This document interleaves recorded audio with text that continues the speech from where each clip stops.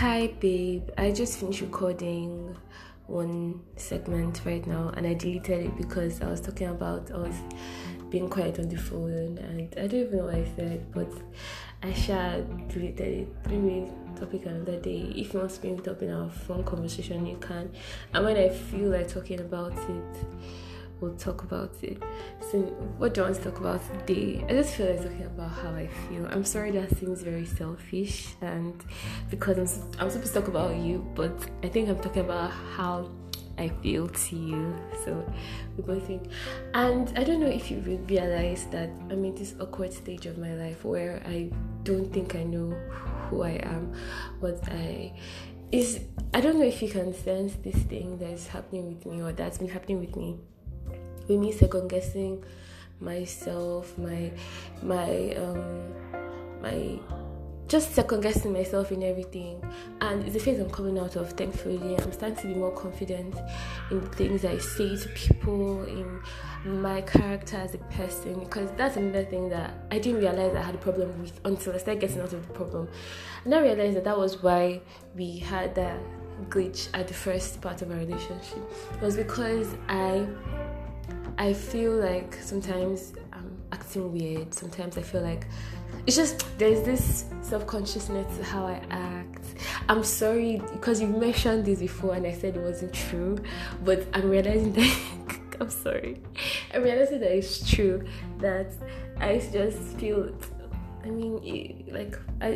didn't intentionally try not to show a part of myself. It's just that subconsciously I just was too self-aware. It's like, what did phase teenagers go through? Maybe I didn't go through that phase in my teenage years. I don't know what happened, but it's a phase teenagers go through that they become so self-aware, so self-conscious. Their bodies, they're very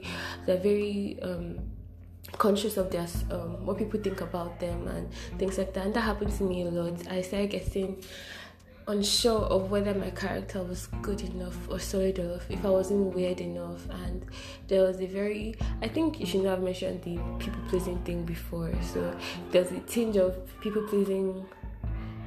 But now at least I can see some improvements. I'm more of myself with my colleagues at school. I'm more of myself even with people older than me, and I think that was also one of the issues I had with talking to your mom, talking to your friends in general.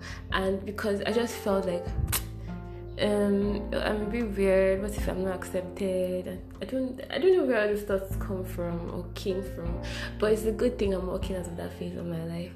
I see some assertiveness in the way I behave now. I see that I'm becoming a more solid person, and I'm starting to be very sure of my character. Not extremely sure, because there's some things that I still don't know about myself, but I'm starting to get sure about my character, and I'm affirming myself from moment to moment, telling myself that okay, you're okay as long as you're not doing bad.